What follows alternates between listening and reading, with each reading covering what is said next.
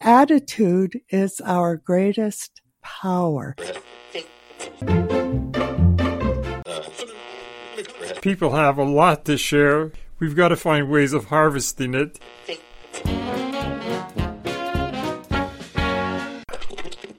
If kids want to learn, they will learn.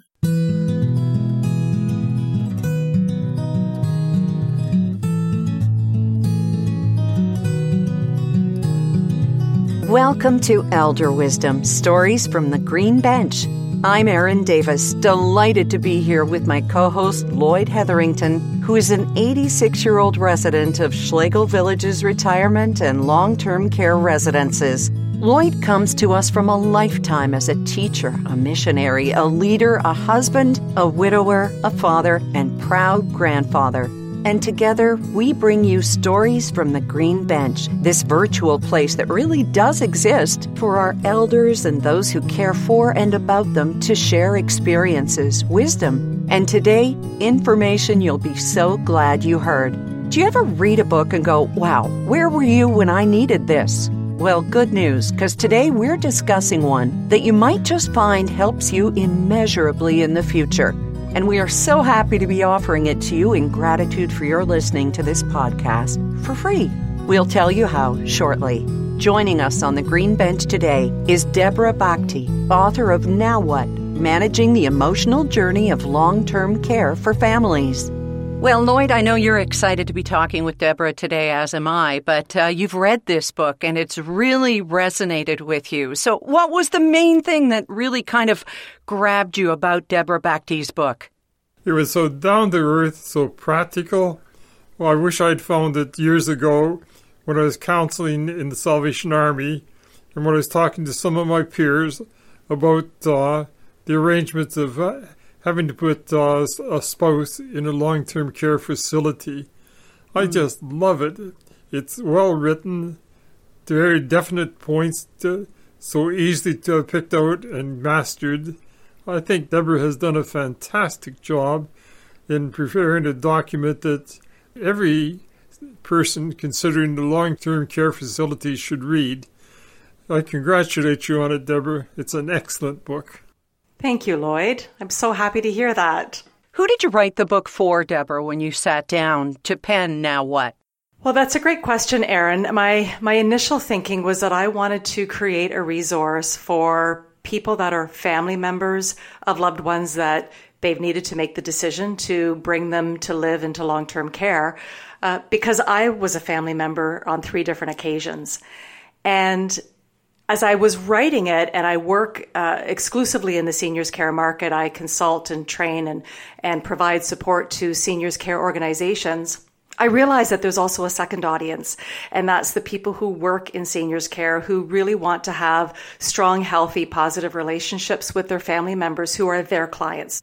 So you speak of your personal experience in 3 ways that you mentioned there, but you also worked in senior care for 11 years in operations and human resources. So you come at this book and your expertise and wisdom and experience from many different angles, don't you, Deborah? Yes, and that's what really became apparent to me when going through this personal journey while working in seniors care. It just felt so ironic. And also I felt very grateful that I was working in an organization and with a community that could help me to navigate when I was going through it personally. I was a resident's wife for 4 years when my husband, Ty, was needing to be moved into long-term care. And he was a younger resident than what you would typically see in long-term care. And there was about a few months crossover when I had my dad living in a long-term care home at one end of the city and my husband in another home in the other end of the city at the same time. Wow. Now, Lloyd can speak of his experience of moving into residence, and it was about, I guess, Lloyd, about as positive as it could be for you, but it wasn't for a friend of yours. Can you share that story? I'd be glad to do that. My wife and I always took the long-range view, and it was always, what if one of us was to pass on, what if we were to move? And so when it came ultimately time for me to move into long-term care, I was ready in every sense of the word. I was ready to move into an environment that I had explored on a number of occasions. I was ready in my mind to accept the fact that a bit of my independence would be curtailed, but I'd still have a tremendous amount of freedom. For me, the move was almost painless. On the other hand, my daughter's father-in-law promised his wife that he'd look after her forever. And then the time eventually came when the Alzheimer's was so bad that he just couldn't cope with it at all. And he was so guilt-ridden, putting her in a long-term care center when he had promised to look after her forever. And fortunately, books like yours help to explain that putting someone in long-term care is actually caring for that person in a way that individually you couldn't do at home. Now, I have another friend going through the same crises, and I asked him to read your book, and he was very helpful in his observations. He thought that your advice given was really meaningful and right on, and in some ways he wished he had read the book some time ago rather than spending the years of anguish before finally having his wife admit it. But by and large, the challenge is very significant for the family, no matter how much you know about it. Even yourself, Deborah, involved in the long-term care, involved with your family there, it still boiled down to individual decisions, individual actions. And I love the way you mapped out the steps in dealing with the long-term care family. Perhaps you could let our listeners know about the 7 A's of the long-term care family. One of the sections in the book I discovered when I was going through as a family member that it really is an emotional journey, like any type of change or transition that we go through.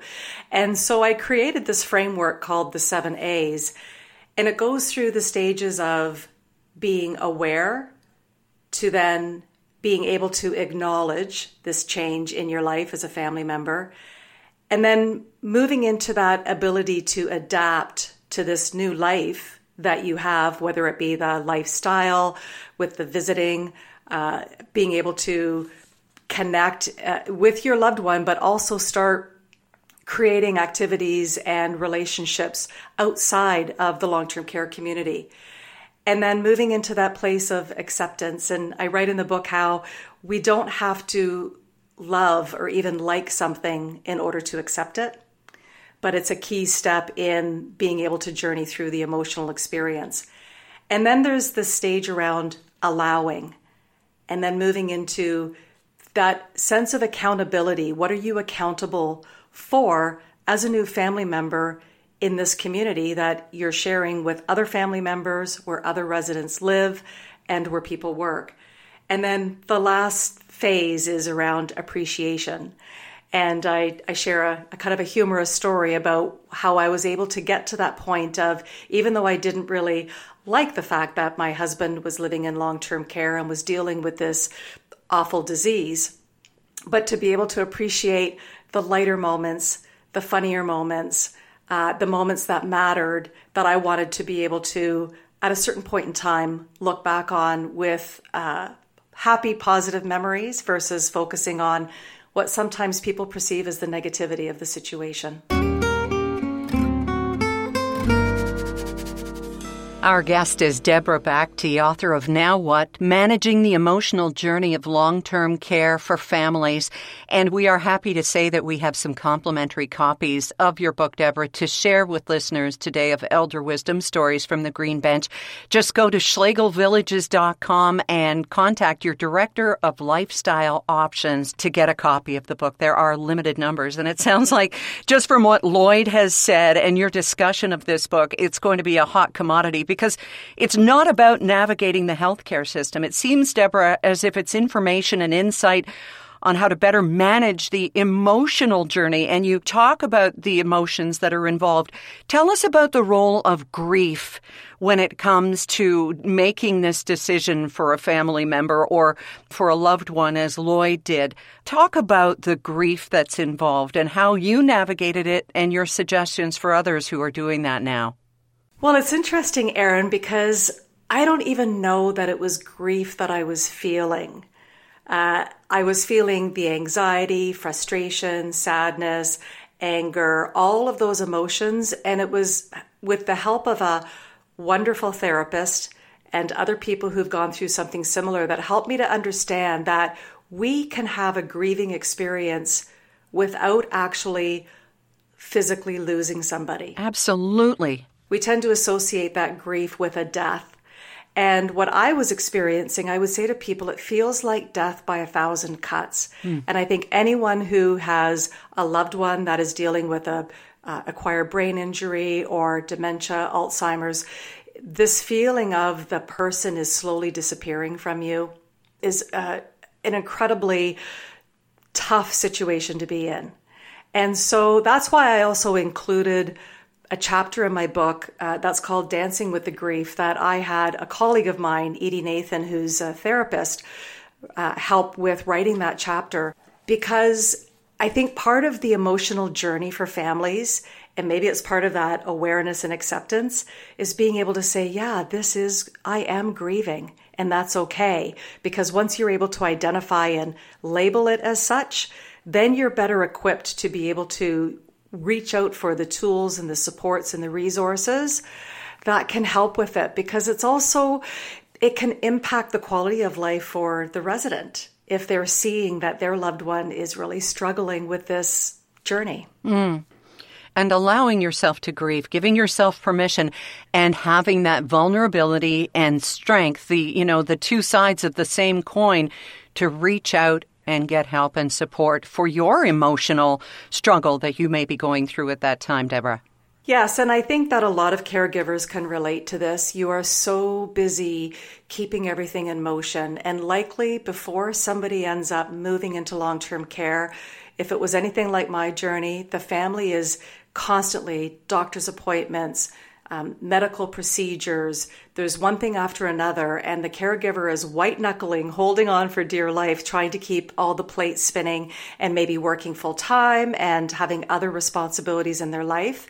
And I think what can happen is once you make that move, the person is moving into long-term care.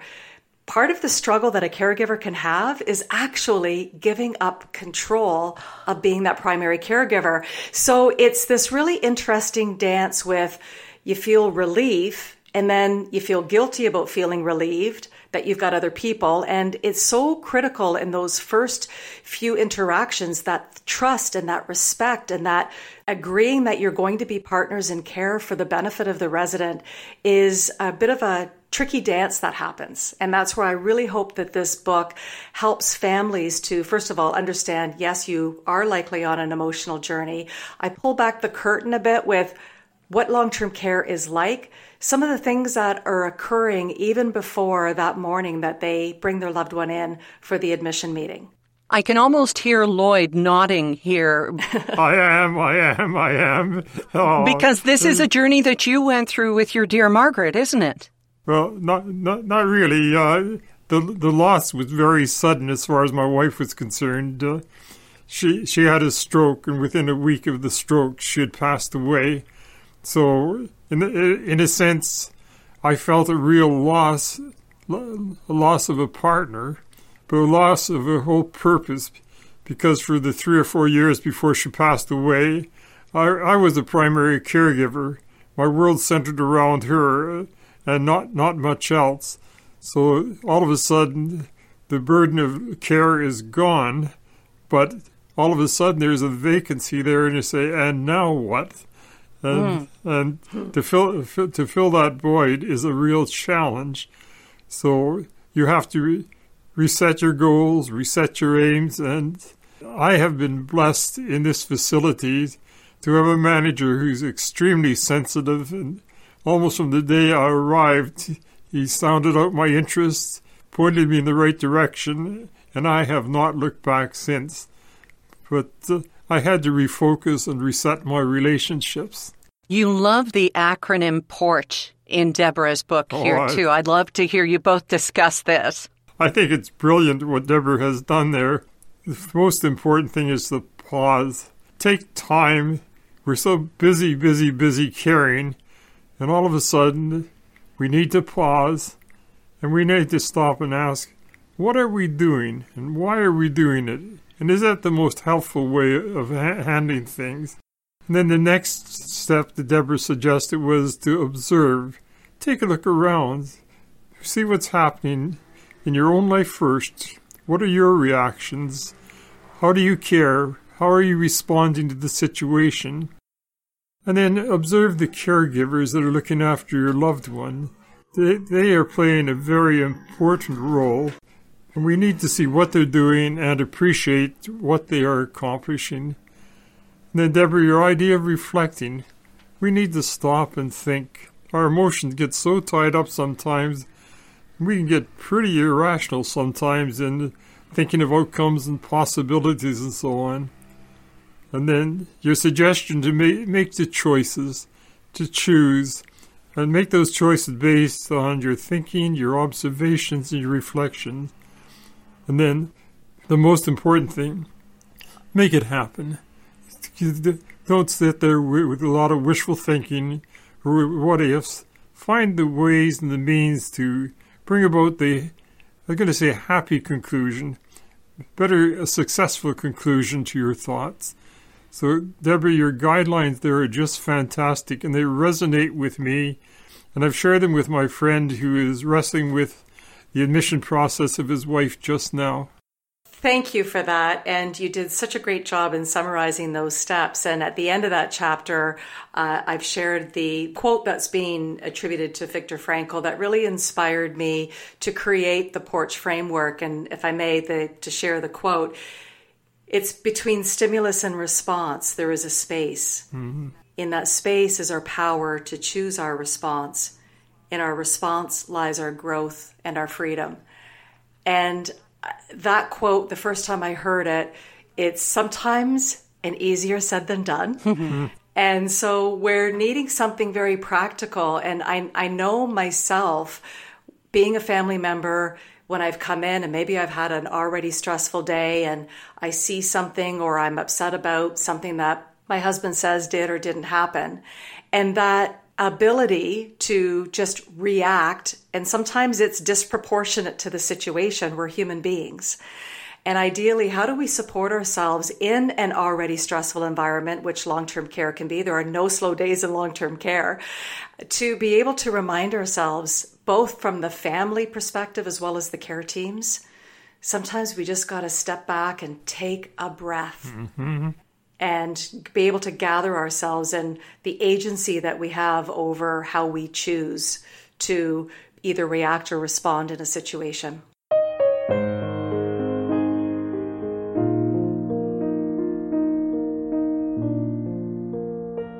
Deborah, walk us through how you would go about giving this to a loved one that you think should be going into long-term care.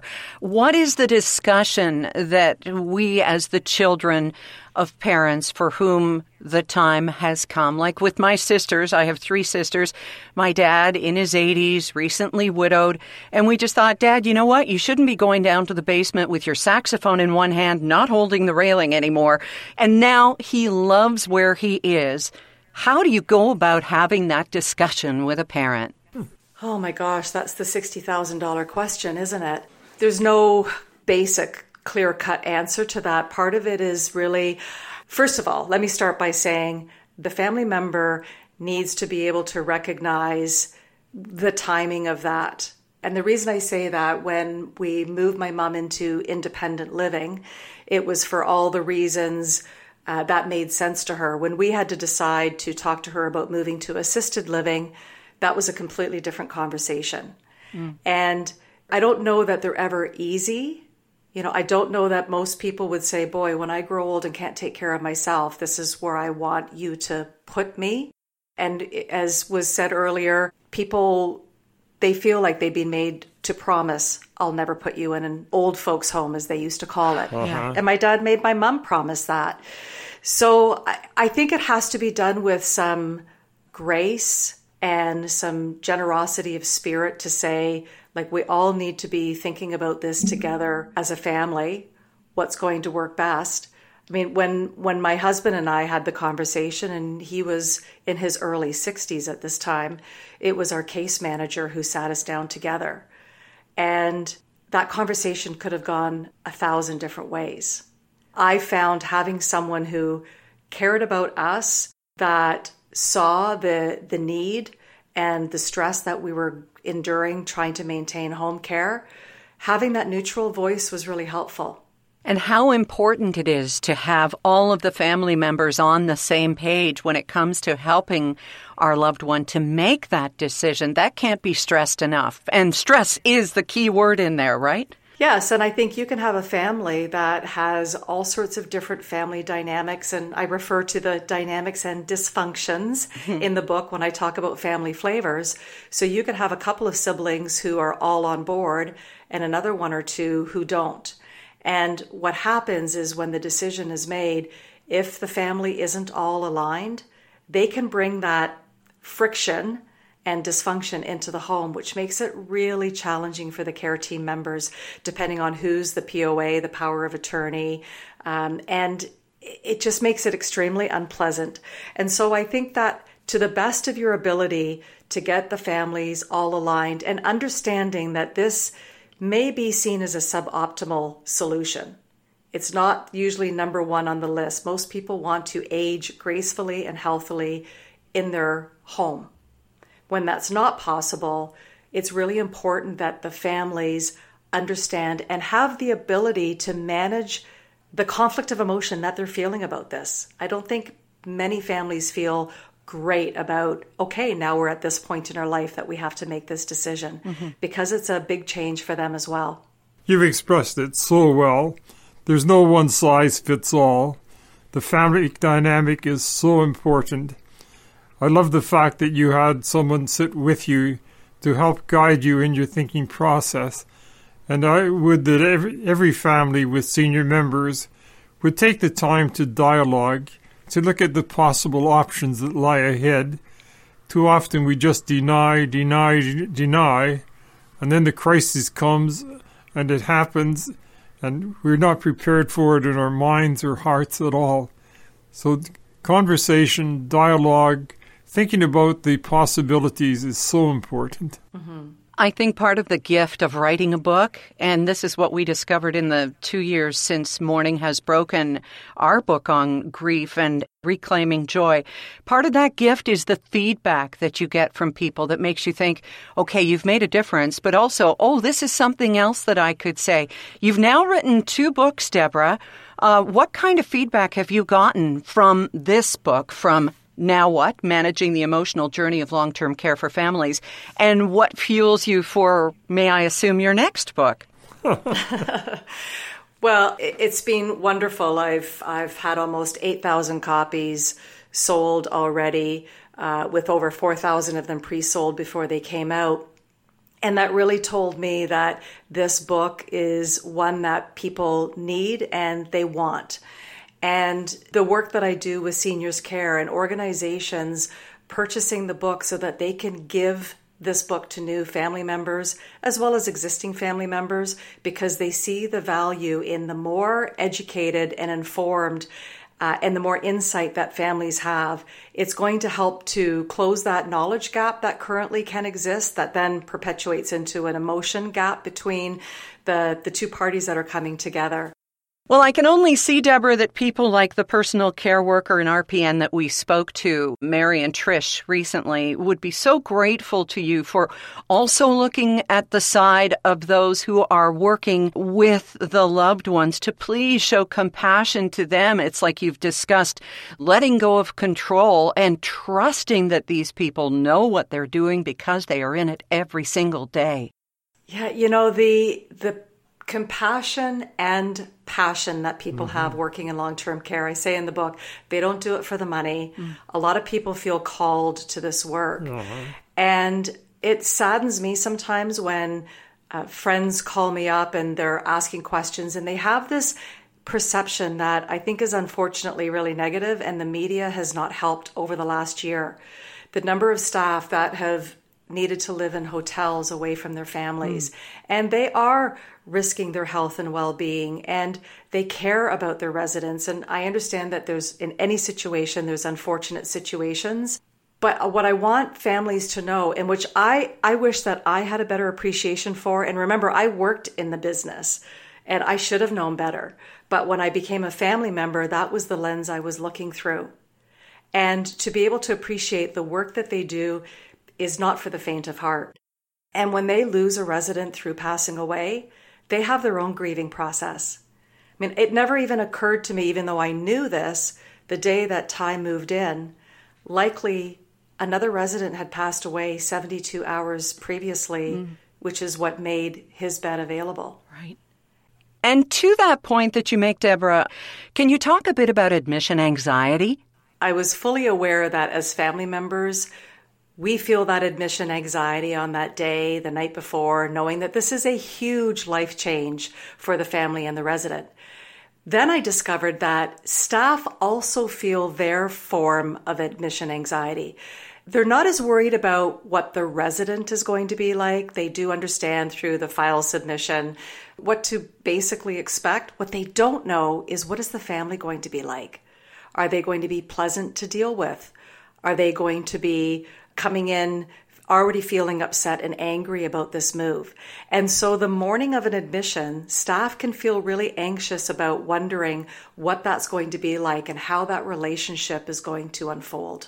And I was going through my own experience of how I felt that it was more transactional than relational on that day. And so that my first book was really written for people who work in seniors care to help transform families into fans, and the 6 strategies to do that. And a lot of it was storytelling from the family perspective. As I was doing more consulting in homes with frontline staff and heard their stories and saw the tears in their eyes when they felt like families were upset with them or didn't really appreciate or understand how hard they were working to make the best quality of life experience for their loved one, it just was, I need to share this other perspective and bring both sides together. Because when you've got happy families, then you've got happier level staff and happier level residents this is a very unique environment that's open 24/7, 365, and it's where people work, it's where people live, and it's where people visit. Would you like the last word, Lloyd? I would love it. I take my hat off to the staff in the long-term care residents. I can speak from personal experience for the ways they go about caring for me, meeting my needs, showing in interest. I recognize that they too are people. They come with their backaches and their troubles at home, but they subordinate those to look after my personal care. And I committed to do everything I can to make their life pleasant. And I would that every other visitor and member here would do the same thing, to show a caring, loving attitude to those who do their work for the love of it and not for the financial gain. What a beautiful postscript. Thank you, Lloyd, so much. And this quote from William B. Given just sums it up so perfectly. When possible, make the decisions now, even if action is in the future. A reviewed decision usually is better than one reached at the last moment. So thank you, Deborah, for sharing that. And we're so pleased to be making this book available to our listeners here today. We're so grateful to you on so many levels. Thank you so much for this opportunity. It was great. To get your copy of Deborah Bhakti's book, Now What? Managing the Emotional Journey of Long-Term Care for Families, just contact your Director of Lifestyle Options at schlegelvillages.com. Copies are limited, so please do it now. I hope you'll join Lloyd and me again. Just subscribe for additional episodes every 2 weeks, and you'll be notified as soon as they're up. Share your thoughts and opinions on social media using #ElderWisdom to help everyone find us on this green bench. Just take a moment to rate and review the Elder Wisdom podcast. And if it's easier, go to elderwisdom.ca to find the link. And please, while you're there, fill out the Elder Wisdom Pledge.